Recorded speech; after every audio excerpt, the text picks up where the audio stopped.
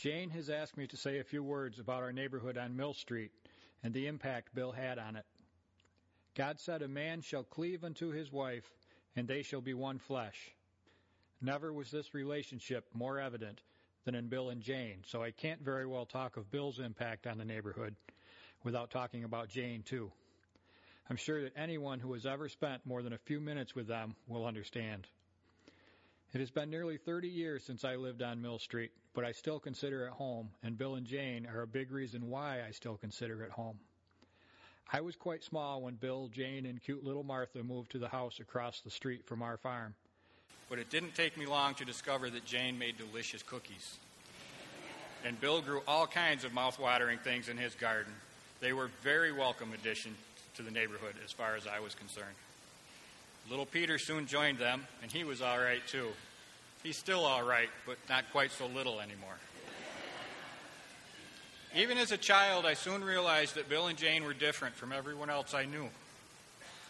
For example, if they caught one of us neighborhood kids sneaking into their garden, rather than chase us away, they would come out and explain what the different plants were and share interesting facts about them, as if the chance encounter had been pre-planned and written on the calendar. I did my best to keep those blueberry bushes from being overladen with blueberries, too. I remember when they ordered a box of ladybugs and released them into their garden. I wasn't very big, and I remember thinking, cool, who would have thought you could order bugs through the mail? But why would anyone intentionally put bugs on their plants? Very patiently, they explained to me about aphids and how the ladybugs ate the aphids that killed their plants. I saw my first praying mantis in that garden, too, and I began to learn just how beautiful God's creation is, and that some insects can actually be beneficial. Last night, there was a bat flying around in here. Bill would have taken the opportunity to explain just how many mosquitoes a single bat can eat in a night, and all of the wonderful ways bats benefit mankind. I don't know how many they eat, but I know it's not enough. That's just the kind of man he was. He saw the love of God in everything, and he loved to share it. We were a wild and rambunctious bunch of kids on Mill Street, and disagreements among us were common, and Bill and Jane mediated a lot of disputes, usually with good results. And they quickly earned the love and respect of every child and every adult on the street, always willing to help, always a kind word for everyone, and I never heard a cross word escape their lips. I don't remember how I got involved with the Boy Scouts here in Houghton, since I'd been a Cub Scout in Belfast, and that's where I went to school, but I assume Bill had a lot to do with it. I remember he would give me rides to the meetings at times and was always willing to help and advise with merit badge work. He was the assistant scoutmaster at the time under John Robb, and I remember Bill as the quiet leader that always kept things running smoothly. It wasn't always golden sunshine on Mill Street. When I was 12, my older brother died. I had already accepted Jesus Christ as my Savior, and I had a basic understanding of heaven. I knew he was in a better place, but I did not understand much about death. I remember Bill talking to me about how God loves every one of us, and it hurts God to see us in pain. But God has a bigger plan, and someday we will understand it, and we'll see that his plan is far better than anything we can imagine. I'm sure those were not Bill's exact words, but it was something to that effect, and it has comforted me through the passing of many friends and relatives that we all experience as we grow older. I do remember his eyes were watering as he talked to me, and I realized he was hurting too. There was a kindness and a gentleness in those eyes that couldn't help but give comfort.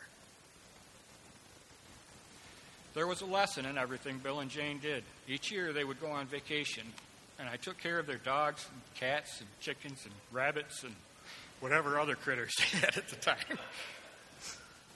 I was not paid for those chores with money, but with a gift from wherever they vacationed, along with pamphlets, postcards, and little booklets and other things of interest.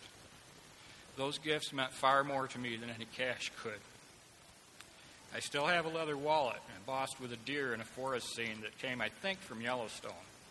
And I will always cherish it because it reminds me of the genesis of my strong interest in the geography and history of this great land and in its state and national park systems. an interest for which I will always be grateful to Bill and Jane, as well as to Martha and Pete, for they love to tell stories of the places they visited almost as much as I love to hear them. These are a few of the memories I have of growing up across the street from Bill and Jane. If everyone from Mill Street shared their wonderful stories about these wonderful people, it would fill volumes. I recently read a book titled How to Live Like a Christian. As I was growing up across the street from Bill, I didn't need to read such a book. I had only to look across the road. But Bill never lived like a Christian. Bill lived as a Christian. His Christian love and character is evidenced by the huge number of people here today and the many more that passed through these doors yesterday, but mostly through his wonderful family. Aubrey, Autumn, Hannah, Adeline, Noah, William. Every time you open your Bibles to Matthew chapter 5 and read the words, "And seeing the multitudes, Jesus went up into a mountain, and when he was set, his disciples came unto him, and he opened his mouth and taught them." I want you to picture your grandfather as one of those disciples at Jesus' feet. Jesus calls each and every one of us to hear and heed his words, and your grandfather accepted that challenge. And because he did, he changed many people's lives. Mine is one of them. I thank God for blessing Mill Street and all of its inhabitants with Bill's presence during his sojourn in this world. Well done, good and faithful friend. Enter thou into the joy of the Lord.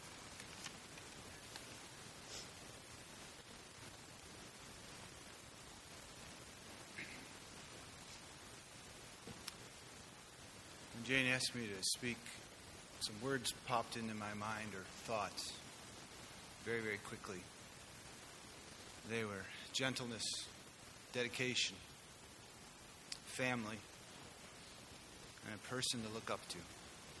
And all of them are peppered with inspiration. I started here teaching at the college and doing administration at the college, working with Bill in January 1982, a long time ago. And we had a lot of snow that year, too. I made kind of a blunder. I moved in on Saturday into what was the faculty apartments, which no longer exist, and went home. I didn't want to be here all alone. Didn't know you guys. Didn't want to be here. I would start Monday morning. I'd just get up an hour early and drive from Bennington. If any of you know where Bennington is, it's in the snow belt. And so I woke up, and my car was buried. And I was going to miss the first day of work. And so here I get trepidation calling my boss to say, I'm not going to make it. And Bill, in his very gentle way, just brushed it aside. And it was all about me getting there safely. There was no rush. I would be there. And that was my introduction to Bill Roski. Such a gentle man. And he defines the word. When it came to dedication, a couple years later, I get a call from Jane, and she's a bit frantic. And the cellar's flooding. And she needs to know what to do. She needs Bill. And she's been trying to get him, and she can't find him. So she called me and said, "Find Bill." So I'm looking all over the science building. I can't find him anywhere. It's pouring outside. I don't want to walk all over campus, but, I thought, maybe I better check to see if he's not on campus. So I stick my head out the door of the science building there, getting it all wet. And the car's all steamed up, Bill's car. So I walk over there, and there he is, working away. He was so dedicated, and people knew that they could always come to Bill. And they would come to him to talk about their problems. They would come to talk to him about computer problems. And so the man literally had to hide to get his work done. And so I found him, and I found a man that was dedicated. When it came to family, if you went into their home, like my brother just shared, you just were enveloped in love. And the impact that had on me, the relationship between Bill and Jane, and how that poured out to their children, and to all of us, had a huge impact on me because I hadn't grown up in such a home. And your home has impacted other lives through our lives. And it's been huge. And just a ripple. And so family was key to Bill, and you just knew it. And how he could do all the things he did, I don't know. He did it. And finally, he was looking up to Bill, which I still do, and I always will. And many of us in this community, we have a doctorate, and we went through graduation. We worked hard for them, and it's some kind of plateau in our life. Well, in my life, that plateau is somewhere here, and 4 words that Bill Roeske said to me, way up here. And you're going to think, why is this guy getting emotional over a computer thing? But he changed my whole life with those 4 words. And there was a build-up to those words. And the build-up was, I'm a new, young computer analyst, and I have responsibility of designing systems for the college and programming them, and writing up what I'm going to do, and handing them to Bill. And he would chew over them a couple days. And if any of you know Bill, he's very, very thorough. And then I'd go into his office, and he'd review my proposal. And he'd say, well, Anthony, this is pretty good. But did you think of? And then he'd list about 4 holes, and he'd shoot holes in my plan.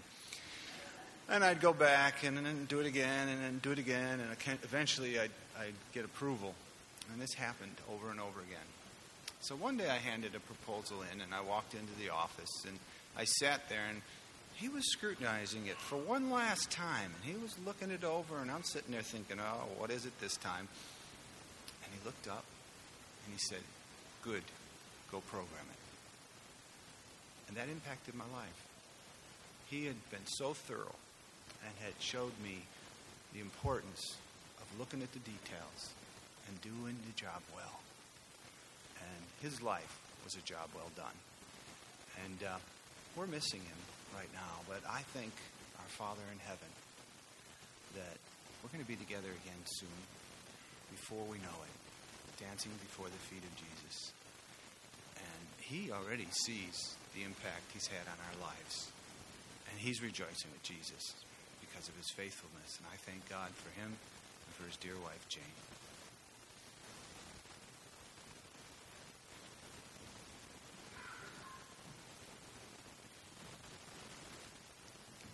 It's a great privilege today to be able to speak about Bill Roeske's contribution to Houghton College. And Jane, I thank you for the opportunity to do that.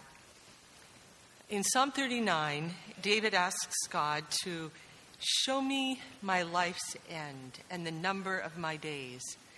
Let me know how fleeting my life is. You have made my days a mere handbreadth. The span of my years is as nothing before you. Everyone is but a breath. Surely everyone goes around like a mere shadow. In vain they rush about, heaping up wealth without knowing whose it will finally be. But now, Lord, said the psalmist, what do I look for? My hope is in you. Bill Roeske is a person who lived with the end in mind. He knew the number of his days and how fleeting life is. He knew the vanity of rushing about, heaping up wealth. He knew, as the psalmist said, what to look for. He knew that his only hope was in God. Bill Roeske could have lived a very different life than he did. God gave him gifts in the field of mathematics and computer science at a time when most people in the world did not even know what a computer was. He was marketable in many worlds. He could have gone into cutting-edge research or headed for corporate America. He could have been in on the ground floor of any number of successful business ventures and spent his life, quote, rushing about, heaping up wealth in ways that people in the academy only read about. Instead of choosing to advance his own career, however, Bill Roeske chose to advance the mission of Houghton College in a time of great change. He had graduated from the college in 1956, having majored in physics and mathematics. and was teaching at Erie County Technical College when he received an invitation to return to Houghton to teach mathematics in 1965. Shortly after Houghton acquired its first computer in 1969, and I should pause here to say that if you want to hear a fascinating history of the computers at Houghton College, you can listen to a CD that was prepared by Bill back in the 90s, close to his retirement, and it's absolutely fascinating to think of the revolution that he oversaw at the college. But shortly after the college acquired its first computer, Dr. Ken Lindley, a visionary chair of Houghton's Division of Natural Sciences, saw that Bill Roeske had gifts and skills that would prepare Houghton's mathematics department as well as college operations for the future of computer technology. Over the course of 30 years, Bill Roeske, in his quiet and unassuming way, as professor of mathematics and director of data processing, helped Houghton be ready for a future that most of the people there at the time could not see or even imagine. In the interview that I just referred to, he describes the fear, even the terror, that characterized the various offices of the college as they heard that they were going to be computerized. People worried about losing jobs, having to learn new skills, all the worries that technology has always brought. And there's a particularly interesting section of the CD where he talks about taking on the Houghton Finance Office. And again, I don't know who was there at the time, so I hope it's nobody here in this room today. But apparently the kind of diplomacy that was required would have made Henry Kissinger look like a novice.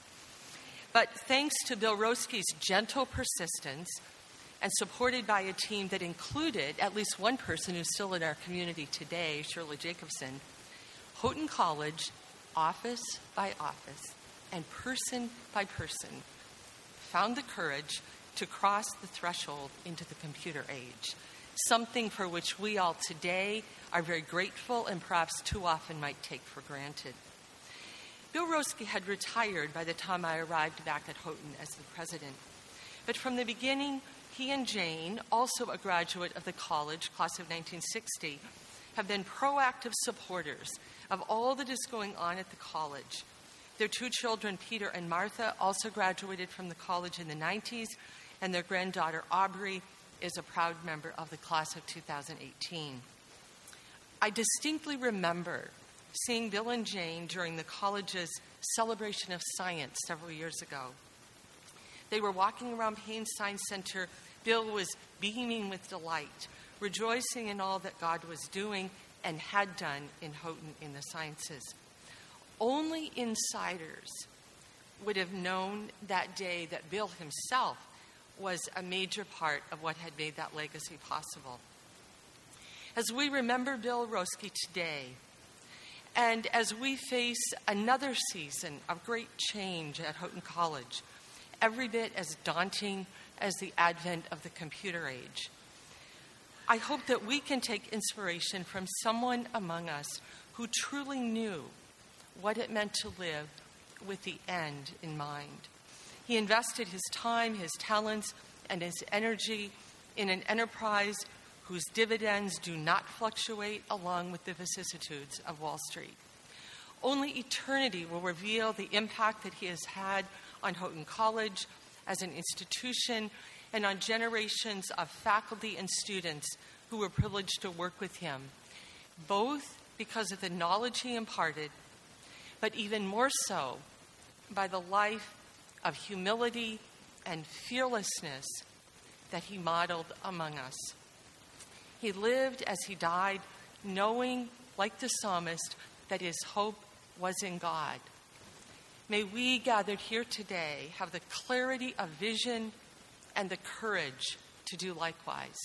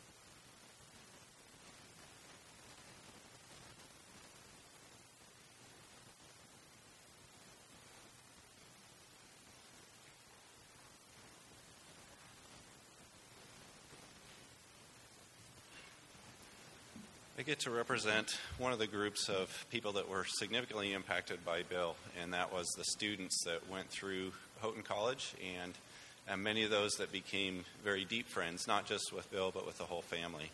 And as I've listened to some of the other stories of interaction with him through his life, one of the things I guess I'm reminded of is just really there's no difference between the Bill that we heard about as Bill as a professor, Bill as a community member, except maybe the name that we called him. So I noticed on the program it has William. This may be one of the very few times he's referred to as William. Bill in the community, Bill in his work on the college campus. For us as students, it was Mr. Roski, and that's how we knew Bill. So one of the things, as I tried to think back over the years, and I knew Mr. Roski from 84 to 88 as I was going through Houghton College, but then just kept in touch over the years and realized that this wasn't just an isolated thing when I was here, and many of us that are here were here during that same time frame. This went back over decades, many decades of the whole Roski family involving the students in their lives. A few things that I guess I could narrow down, the different aspects that I remember of Mr. Roski would be really into three primary categories, and one that's kind of the glue that held them all together. So the first one of those would be faith. Next one would be family. The next one would be friends. And the glue was food. And I think that was a recurring glue through all of the relationships that we as students knew of the Roskis, Jane, Peter, Martha, as well as Bill. So I asked a few of the other students if they had any just memories that just came right to mind to them. I wanted to just read a couple of those. So one was from a friend, Tim Kangas, who is also a student. And this one really, really kind of brings to mind the whole aspect of what family meant to, and how family and friends were merged together. Tim wrote, let's see.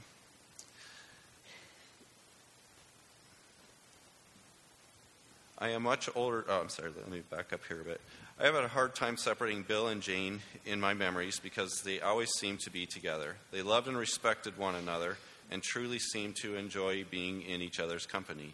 This I observed since they first invited me into their home during my first year at Houghton College. I also saw how they loved and valued and prayed for their children. As a new Christian, I found this memorable. I am much older now, but Bill's example as a husband and father has always stayed with me. And what was remarkable was that Bill and Jane invited me and many others into their warm family life. For many of us, the Roskis became our family away from family. I'm grateful to Bill and Jane and Martha and Peter for living out their Christian faith and for allowing me to see Christ at work in their family. So I think every single one of us as a student would have that same exact feeling. It really was family away from our family. As far as friends, Bill was one of those that you just felt like the first time you met him, he was a friend. He wasn't somebody you had to warm up to and get to know before you could really get to feel like you had a deep relationship. It was just one of those things that was very natural. I think the food part was one that many of the students that I talked with brought up as a recurring theme. And Jane was very, very diligent in making sure there were pies and various flavors. Bill would always be involved in, I heard lots of comments about, grilling over either the fireplace or the wood stove, different things in the house. Some of the later years it was more on an actual real grill out on the back porch, but there was always food involved in that, and for that the students were very grateful. Nothing against Houghton College food, but it was kind of a reprieve.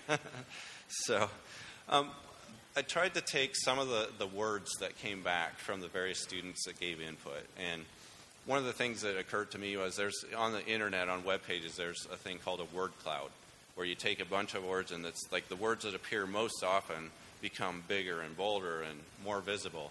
And so the interesting thing to me was for Mr. Roski, it was like taking words like shouting gentle and kind and things like that. Those were the ones that are so bold and stand out on the page.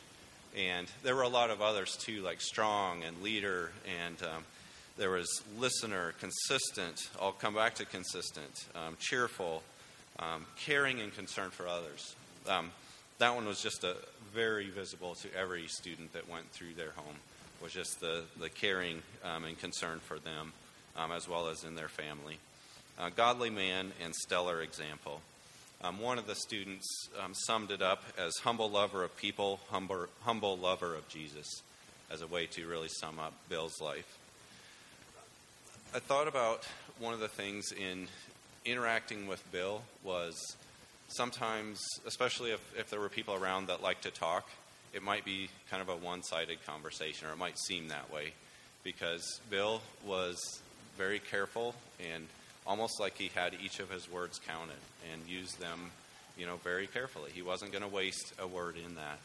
And so I almost wondered if maybe when it came to, this week, maybe Bill had just used up his final word, and so it was time to move on. So one of the other I mentioned consistent, and that's one that certainly come back to quite regularly. And Nancy Cole actually had given me a memory that she had of this, and she says, I lived with the Roskis one summer during college. Dad Roski was so consistent in how he lived out his faith. That gentle spirit and kind heart was consistent all summer. Sometimes when you live with someone, you get to see all their sides. When they are tired, stressed, etc. He was consistent. It wasn't a front he put on for others. It was truly who he was. And earlier this week, as I was trying to think through some of my memories of Mr. Roski and thinking back, and I just kind of had a thought of, I wonder if that's the same that everyone else saw. And I asked Peter, just said, so Peter, here's who we saw your dad as. Is this the same? And I couldn't even get the whole thing out of my mouth, and Peter said, yep, same one. So we very much loved and appreciated Bill Roski.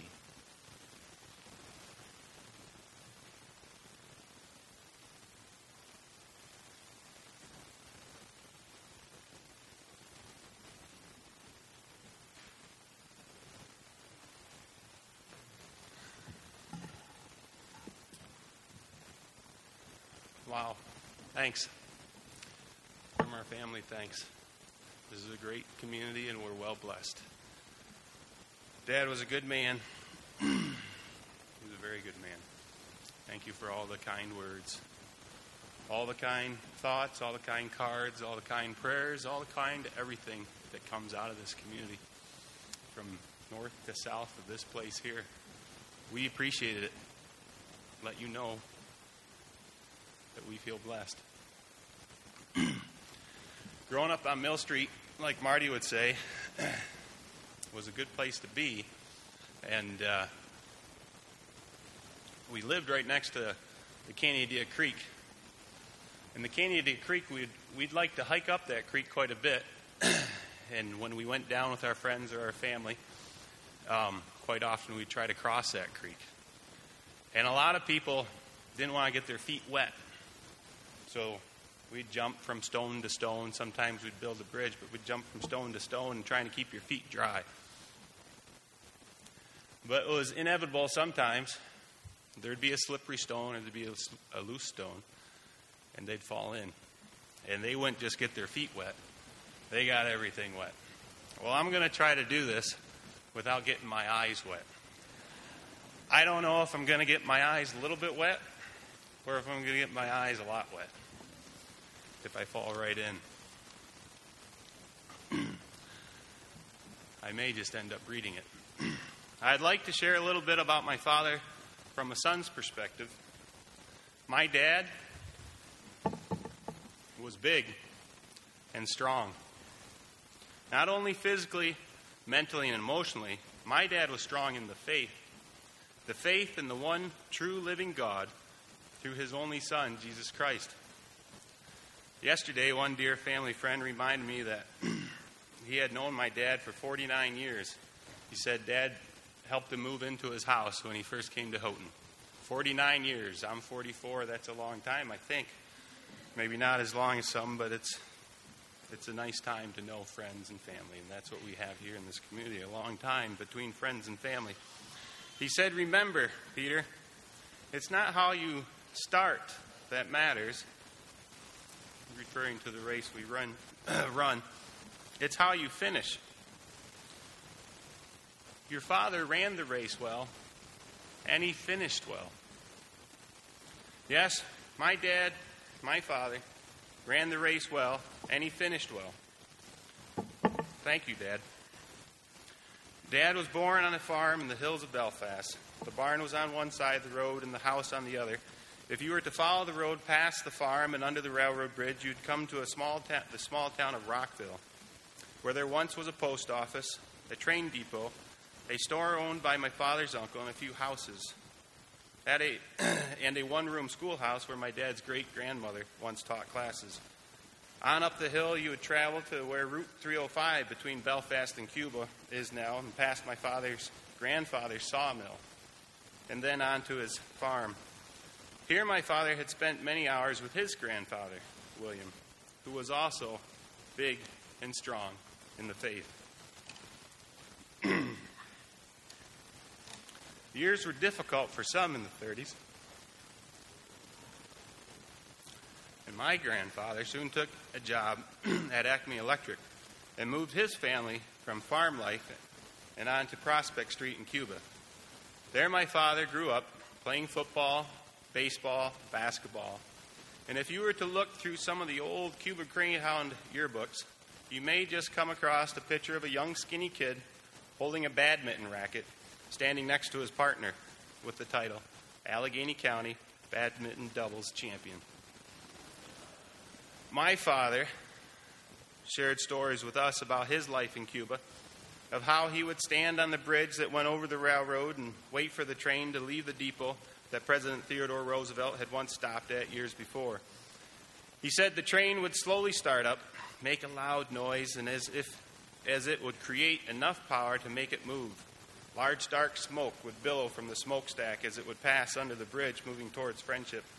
He also would tell of the times the neighborhood kids in the winter would race down the snow-packed streets on their runner sleds, or share about his two pigeons, Pete and Pat, or his cat that would climb onto the porch roof at night and into his bedroom window that he left open for it. And he said one night it brought in 27 mice. I don't know if that's true, but I imagine it probably was.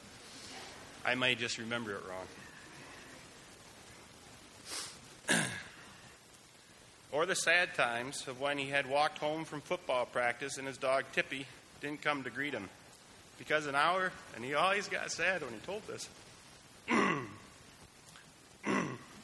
because an hour before, Tippy had been hit by a car while crossing the road to greet his father while he was walking home from work.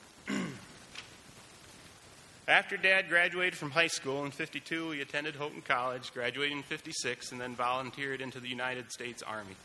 The Army assigned him to the Chemical Corps and sent him to Dugway Proving Grounds in Salt Flats of Utah Desert, where he spent the remainder of his 2-year service studying the dispersion of chemical gases when used on the battlefield.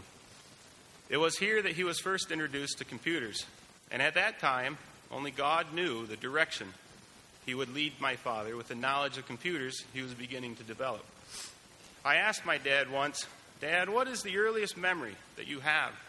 And he said, I remember, or he said he remembered at the farm playing in the ditch near the road. However, he didn't remember this because at the age of 4 he shouldn't have been near the road. He remembered what he was looking at in the ditch. And if you knew Dad, he liked to look at things and looked at them closely. You see, he said, the night before there was a heavy fall frost, and in the ditch was a thin sheet of ice with spiderweb like cracks laced through it. He continued to explain how fascinated he was by its intrinsic design and by its frailness. For every time he tried to pick it up, it broke.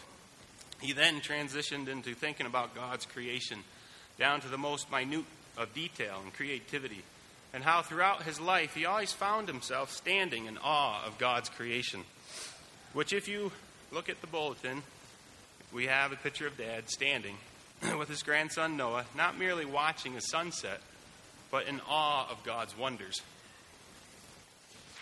My father was a man of deep faith in one sovereign God, a man disciplined in his faith, a man of strong character with a strong will, a man of immense patience filled with God's grace.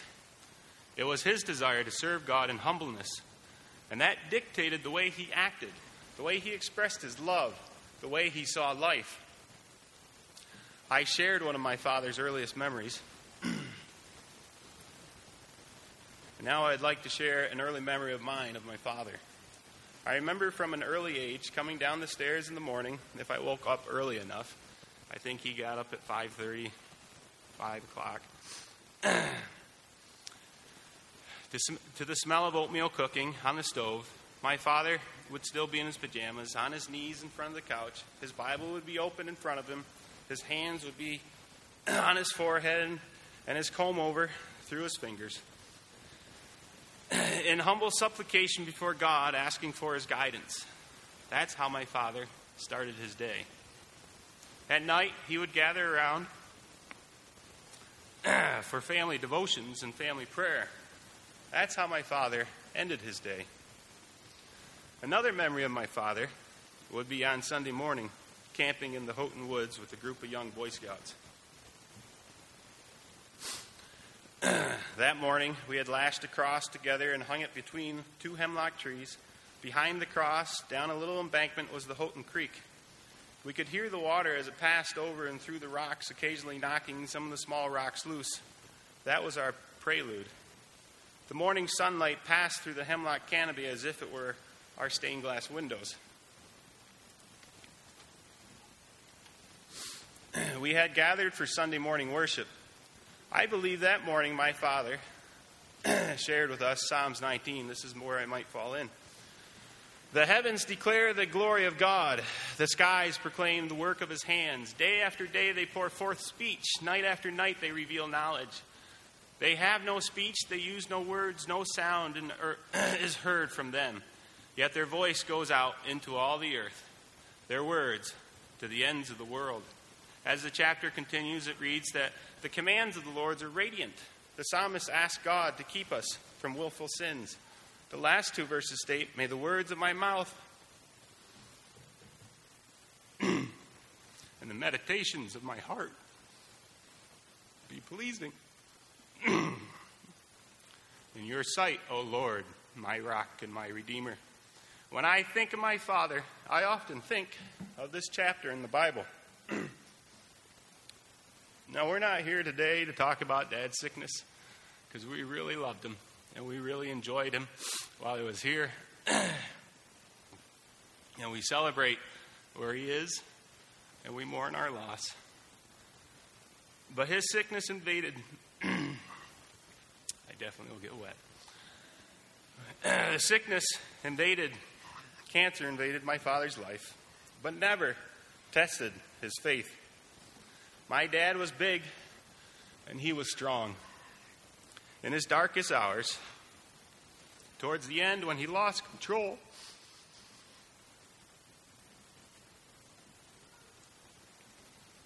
of his eyes and his tongue, and almost all strength was gone,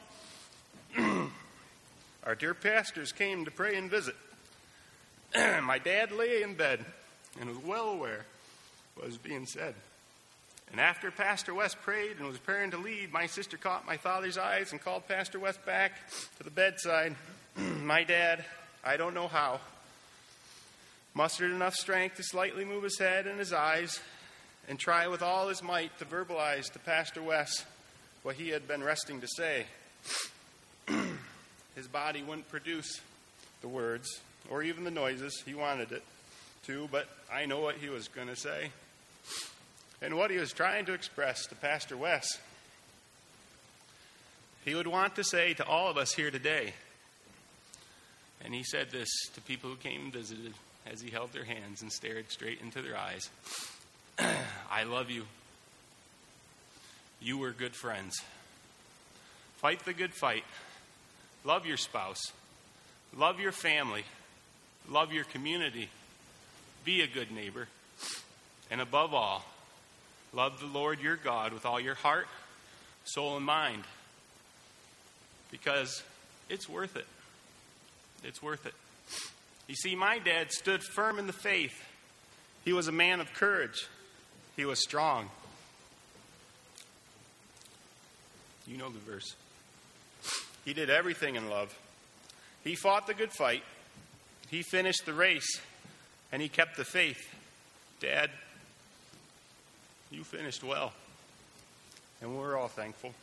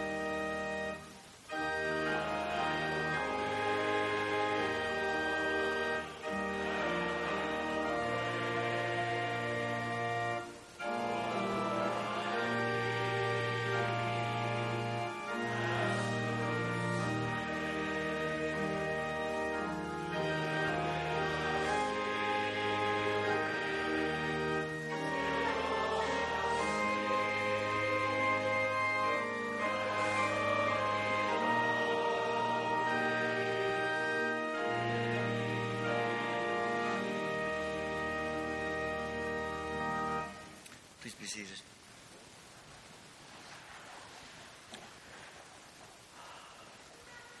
I want to give you an opportunity to share some of your brief remembrances of Bill. We do have a wireless microphone that I would encourage you to use, and hold that close to your mouth, and that will actually prevent feedback from happening. And that will allow everyone to be able to hear what you're saying. So we'll get that microphone to you. So I want to give you a few moments. Those of you who would like to just stand where you are, we'll get the microphone to you and give you the opportunity to share a brief remembrance.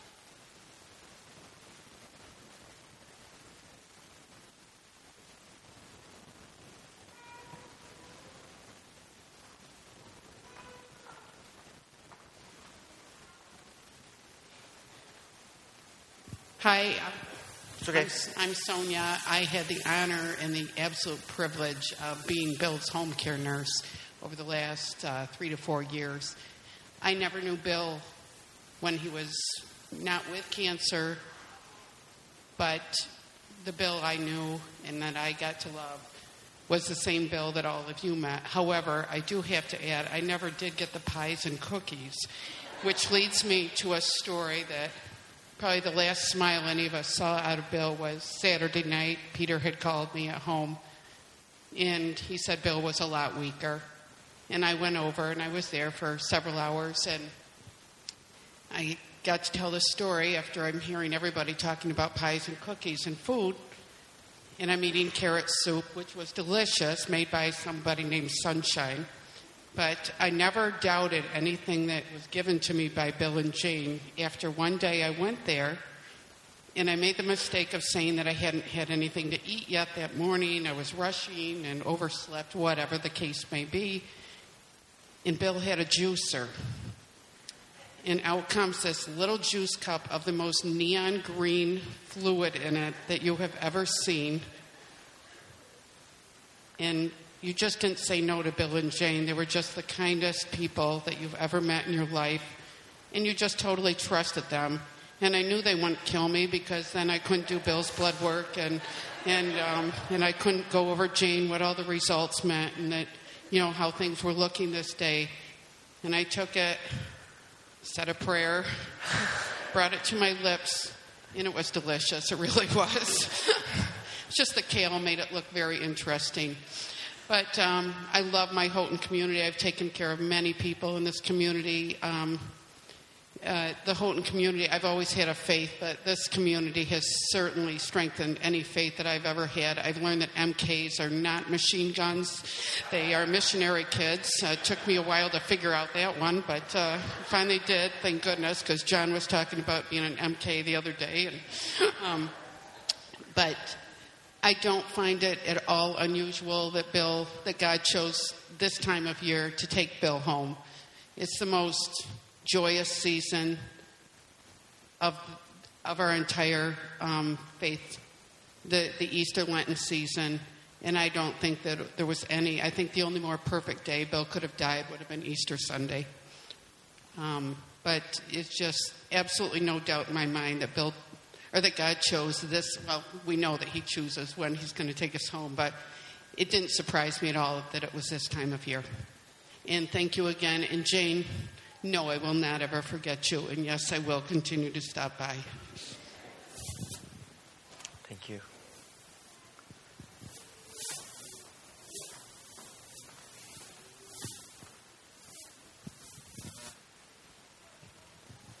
So I met Mr. and Mrs. Roski because the first year that Mrs. Roski taught first grade, she had my dad in school.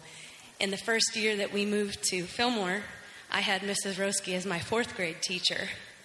So we had a lot of fun memories growing up, being over at their house playing with Peter and Martha.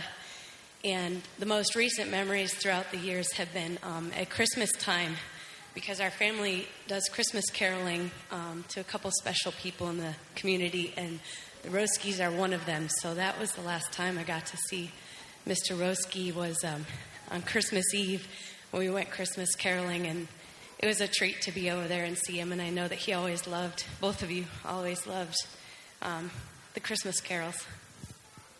Thank you.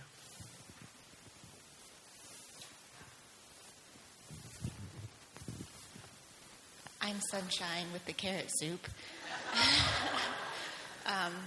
The food comment is so true. My daughter's very emotional like I am. She came last night and couldn't even come in.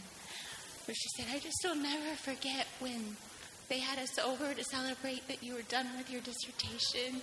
And they're so proud of you like they were your mom and dad. I said, that's because they're one of my mom and dad's here. We didn't grow up here.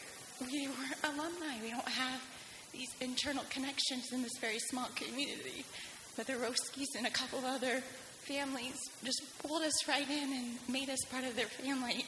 And so it just spoke great volumes to me and was a great honor to Bill and Jane. Thank you.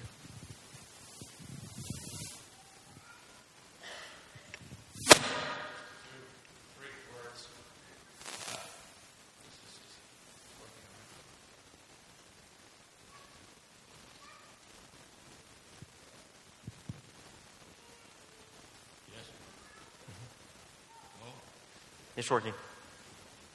Is it on? Oh.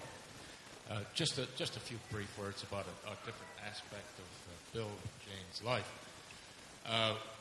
My name is Jerry McLean, and I taught at Fillmore Central School for many years with Jane and a number of other people. And when we retired, slowly but surely, one or the other would retire, and we would get together for a Wednesday morning breakfast club once a month. Our latest meetings were held down in Ace's restaurant in Belfast. Sitting around the table, some familiar names. Dick Kennedy, who's been retired for many years, who was the music maestro there at Fillmore for many years. Dick Forkey, Bruce Brenneman, myself, Larry and Vesta Mullen, and, of course, Jane and Bill Roski. And the group of us would sit around the table over breakfast, and you'd never guess what we talked about. The good old days of teaching back in the 60s and the 70s and the 80s, which were the golden years, we called them, of teaching in those days. They were great. And I truly enjoyed all of their conversations and the company of Bill. He was a very fine man. A lot of people referred to him this morning as a real gentleman, and that he was. He was truly a gentle man. And I enjoyed visiting with him over those breakfasts, and maybe they'll continue. Our numbers are dwindling slowly. As a matter of fact, there were some months that Bill didn't make it. He was having some difficulties and undergoing some other treatments, and just wasn't up to getting out for breakfast that day. So, Jane, I want to express my condolences to you and how much I really enjoyed your company along with your husband. And hopefully we'll get together again someday for breakfast in the future. It was a real pleasure. He was a great guy. You'll be missed. Thank you. Thank you.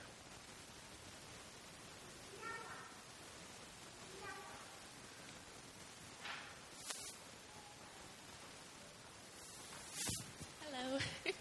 I just wanted to share a memory that I have of my grandfather. One of the things that he'd do with us grandkids is in the morning we'd make pancakes. And because of Grandpa's love for nature, we'd make stuff from creation. Our favorite were the sheep and dinosaurs that I would make with him. And another fond memory is Moss Lake in this area. Grandpa would take us around and show us the plants and tell me what tree was what pine cone came from where, and help to develop a love and awe for nature that I have that he also gave to the rest of our family as well. And I think I speak for the sake of all the grandchildren here that we will miss our grandfather very much, and that we are very touched by how he has touched our lives. Both our grandparents have been very involved in our lives. They would take us on trips every summer and just pour their love into us, and we will forever be affected by that. They have helped to develop a strong faith within us and have given that strong faith to their kids, which they have passed on to us as we are growing up. And I will forever be thankful that God blessed us so much to give me a grandfather like my Babu. They have helped me very much in my faith walk. When I was little, I named my grandparents Mamu and Babu. I didn't really realize the significance of Babu's name until later on. When I was 13 years old, I got involved in missions and started raising money for a well in Africa. I'd always wanted to learn the language Swahili, and one day I was looking up Swahili because I was curious, and I looked up the word grandfather, and the computer played Babu, Babu, and Mom's like, who's saying Grandpa's name? And I was like, I clicked it again, Babu, Babu. I was like, I named Babu Grandpa in Swahili before I even knew I was interested in missions. So that was a reassurance to me of where God was leading me, and my grandparents have always been such a big support in that and everything else that I and my fellow family members do. And I'm just very thankful for getting to know him as long as I have and being able to live with my grandparents these past few months. And just thank you for everything that you guys have done for our families and your prayers. Thank you.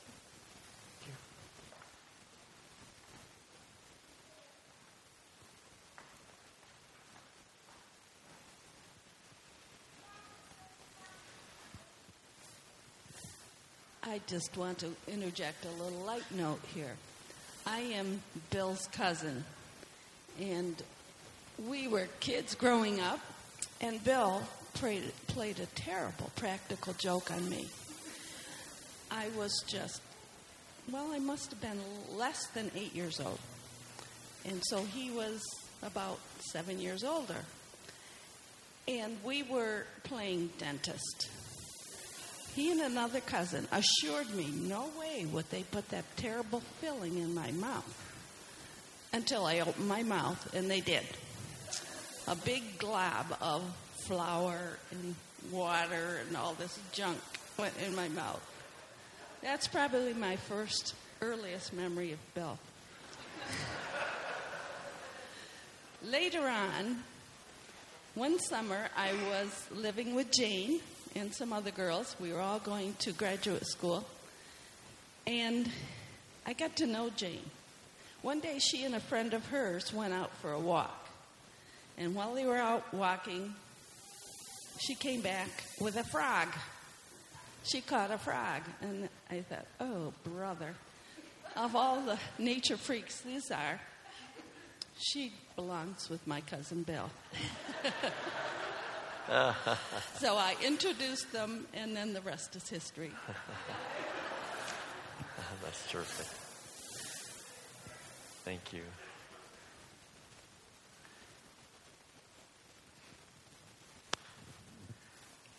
I'm Bill's sister, and I have a lot more stories to tell that doesn't sound so lofty.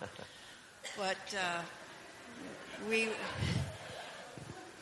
had a wonderful time. He was 5 years older than I, and he loved to tease me. And I was always afraid there was something under the bed at night, and I'd go and look under the bed.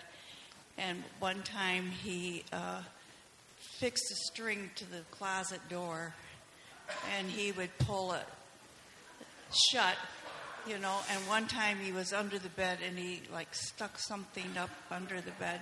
So there was always a lot of fun going on there. It scared me to death that I've always had to sleep with a light on. But we had a large neighborhood, and Bill was kind of a ringleader, and there was always lots of kids around. And like Peter mentioned about coming down the hill, we had a hill that we would slide down, and we had skis. And he mentioned also the railroad tracks. And at that time, there were hobos that would get off the train there because it would slow down, and they would sleep under the bridge. And so we had to be careful of that. And one time I was walking home from school, and Bill was there, and one of the hobos came up out of it from underneath and came near me, and he grabbed me and took me fast home. But that was, he was always very protective, very caring, very loving, and he was a wonderful brother. And if you need to know any more stories, I have some.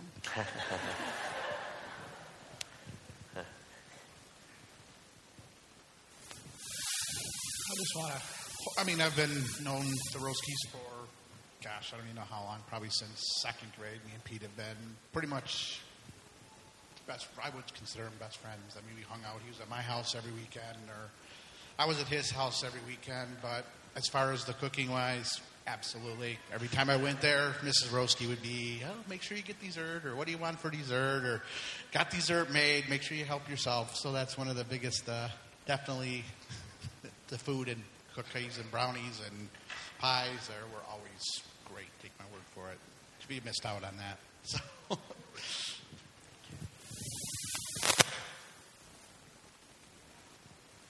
Anyone else? Mike's up on this side. My name is Matt Hess. I'm one of the original MKs that started some of this trend way back in the day.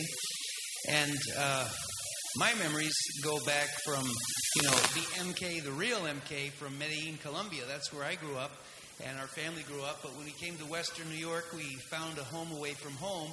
And some of you knew that the key was in Scamper's little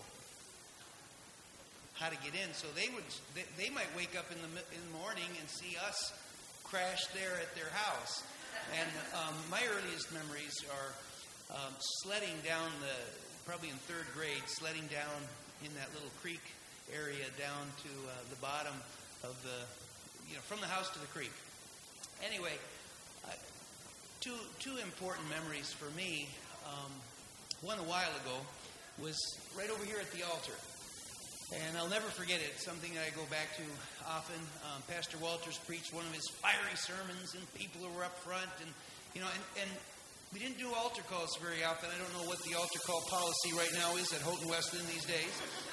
Back then, the discussion was, we're not doing enough of them. Let's do one a year, something like that. And so I went forward, and I was thinking about a million things. I don't know, Colombia, South Africa, who knows? And I was crying away, and going through my things, and he put his arm around me, and he didn't pray for me. He didn't pray with me. We cried together. And to me, that was very significant. And the last little story I'll say was from about a month ago. We came down to do kaleidoscope class from Rochester, and we stopped out, Brad and I stopped out to see Bill, and he started a story as a 10-year-old in Cuba with his dad, with the men from the church, tearing down one of these old buildings and building the Cuba Wesleyan church there, North Park. And it was those are the memories that will stick with me and others as well. God bless.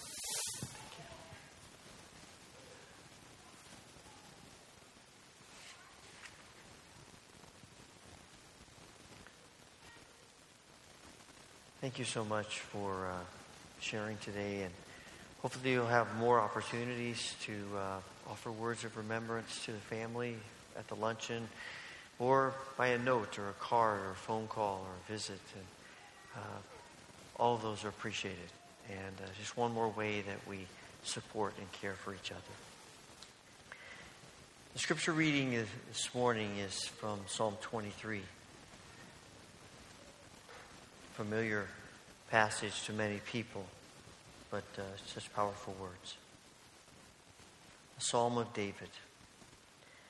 The Lord is my shepherd, I shall not want. He maketh me to lie down in green pastures. He leadeth me beside still waters. He restoreth my soul. He guideth me in the paths of righteousness for his name's sake. Even though I walk through the valley of the shadow of death, I will fear no evil, for thou art with me. Thy rod and thy staff, they comfort me. Thou preparest a table before me in the presence of mine enemies. Thou anointest my head with oil, my cup runneth over.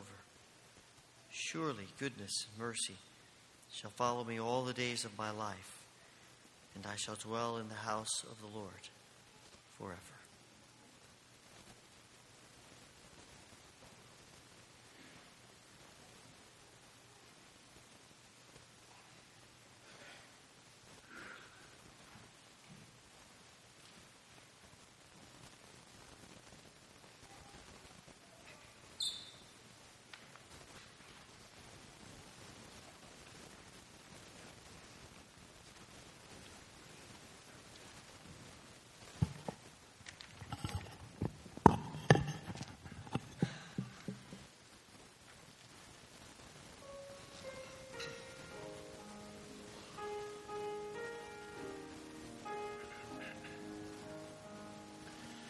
Be still, my soul, the Lord is on thy side.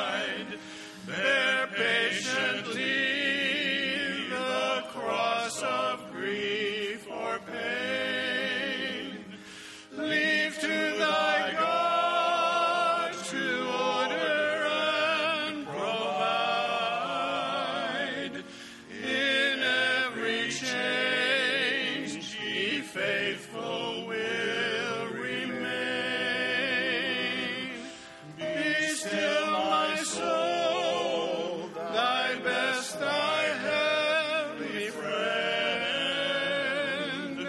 Through thorny ways leads to a joyful end. Be still, my soul, the hour is hastening on, when we shall be forever with the Lord. When disappointments, grief, and fear are gone, sorrow forgot, love's purest joys restored.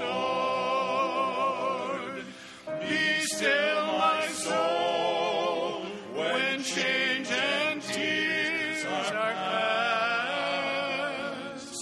All safe and blessed, we shall meet at last.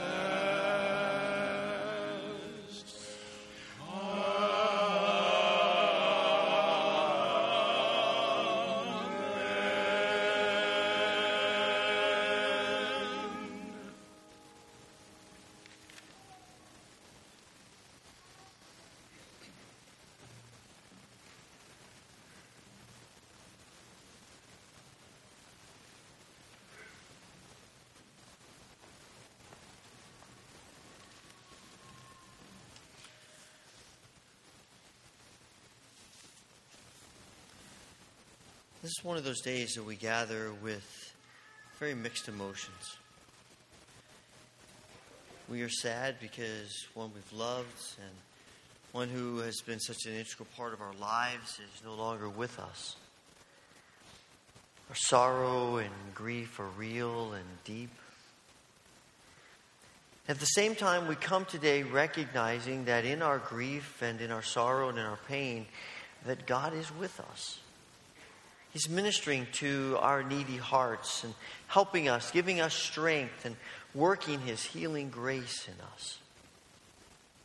And there are many ways in which God works His healing in our hearts. And one of them is the gift of a memory, the memories of a life well lived.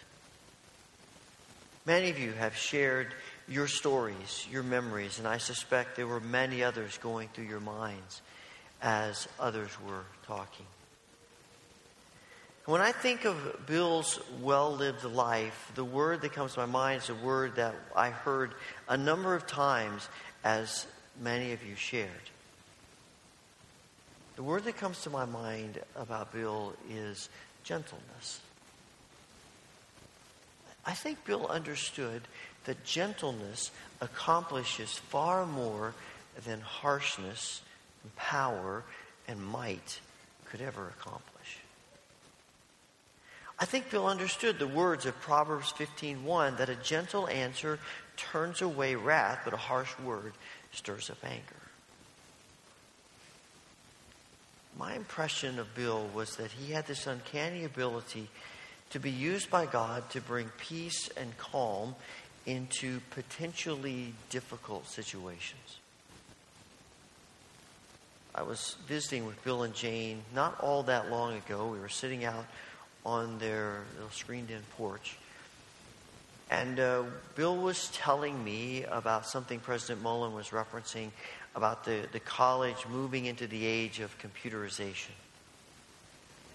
And Bill was given the task of spearheading that.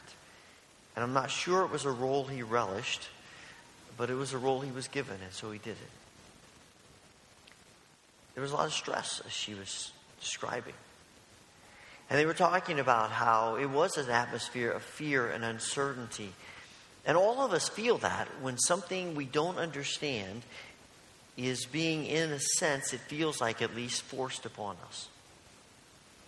And you have people, Bill wasn't just about the equipment. It wasn't just about making sure the equipment kept running, but it was about helping people embrace it. And, when people spent their whole lives working with typewriters and paper are now being asked to use keyboards and printers, it's a hard transition. And you think about you're being asked to save files instead of file files. And it was a highly stressful time. And it wasn't because people were obstinate, but it was just the unknown. It's that sense of not knowing what was happening. And there are people in that circumstance who would have said, look, do it. It's the right thing. Get over it. But Bill was so awesome. As the story was unfolding, and you just sensed that I could just see Bill going from office to office, person to person, gently, humbly, carefully bringing them on board. And I am convinced that God put him into that very spot to do this very task because his personality was exactly what people needed. His gentle spirit made much more progress than a demanding spirit ever could have. Now, when I heard them tell that story, it didn't surprise me one bit, because I had seen that firsthand 8 or more years ago in this very church. When I came 19 years ago, the church was talking about what we're going to do with our organ that was falling apart. And we spent a long time deciding, debating what to do. And finally we came to the point, the church made a decision, we're going to buy a new organ. This organ that you see behind us here, this beautiful instrument. That had the potential to be extremely divisive, as you might well imagine. A lot of conversations, a lot of different opinions, a lot of strong opinions. I don't think it's a coincidence that Bill was head of the trustees right at that moment. And he so wonderfully, gently guided us as a church through that process. And God used him in trustee meetings, in congregational meetings, in a whole variety of ways that I probably don't even know about. In conversations with people. To turn something that could have been so divisive into something that actually brought a spirit of renewed unity among us as a church. From the stories I've heard, Bill did the same thing when he served on the school board and on the town board, and it seemed like every place else that he was asked to lead. And it's not that Bill didn't have a backbone or he didn't take stands about things that were important, but Bill tended to show that side of resolve and toughness primarily when he saw people being disregarded. When he saw people who were vulnerable or at risk being taken advantage of. And of course, it's not that Bill was perfect. He'd be the first one to remind us that he was far from perfect. None of us are. And I'm sure that despite what it may have looked like to us, sometimes being gentle was a struggle for him.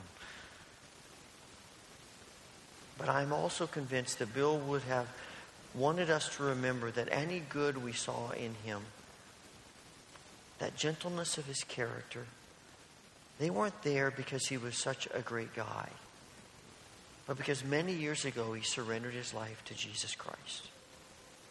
And what we saw in Bill was the result, the fruit of God's Spirit living in him.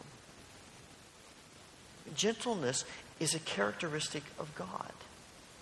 We might not always think that of God, but no one is more forgiving, no one is more merciful, no one is more willing to offer second chances and third chances and thousandth chances than God is.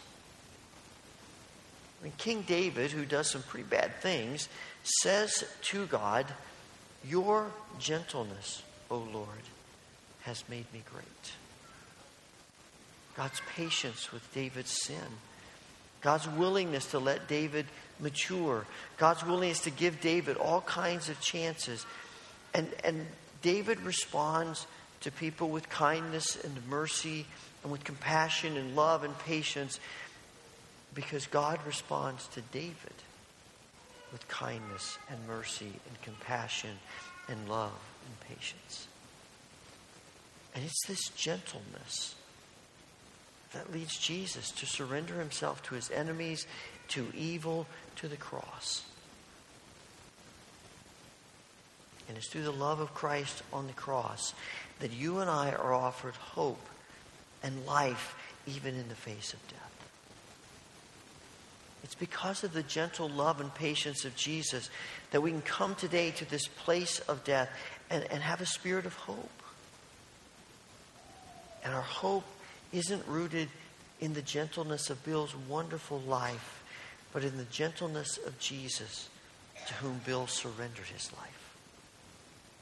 It's because Bill surrendered his life to Christ that he's now resting in Jesus. And we know he will live eternally in the loving presence of Jesus.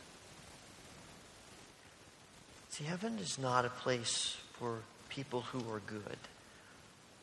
It's for people who have responded positively to God's loving, gentle invitation through Christ. And if you know Bill, you know the truth about him was that he would be the first to tell us that anything good we saw in him was because of what Christ has done for him. And I know that Bill's desire for all of us would be to live in the joy and the peace and the hope of Christ for us. And we can, because he loves you. He loves me. He loves all of us. He offers strength and joy. He offers peace and life in our grief today and every day. And he wants to be the center of our lives as he was Bill's, so that we can live in the fullness of all that he created us to be. On this day of grief and sorrow, we can still rejoice, because we know that through the love of Jesus Christ, Bill is resting in the joy and presence of Jesus. And in the midst of our sorrow, I pray that every one of us will hear God's invitation to live in his love, resting, rejoicing, surrendering to his gentle, loving care, now and forevermore. Amen.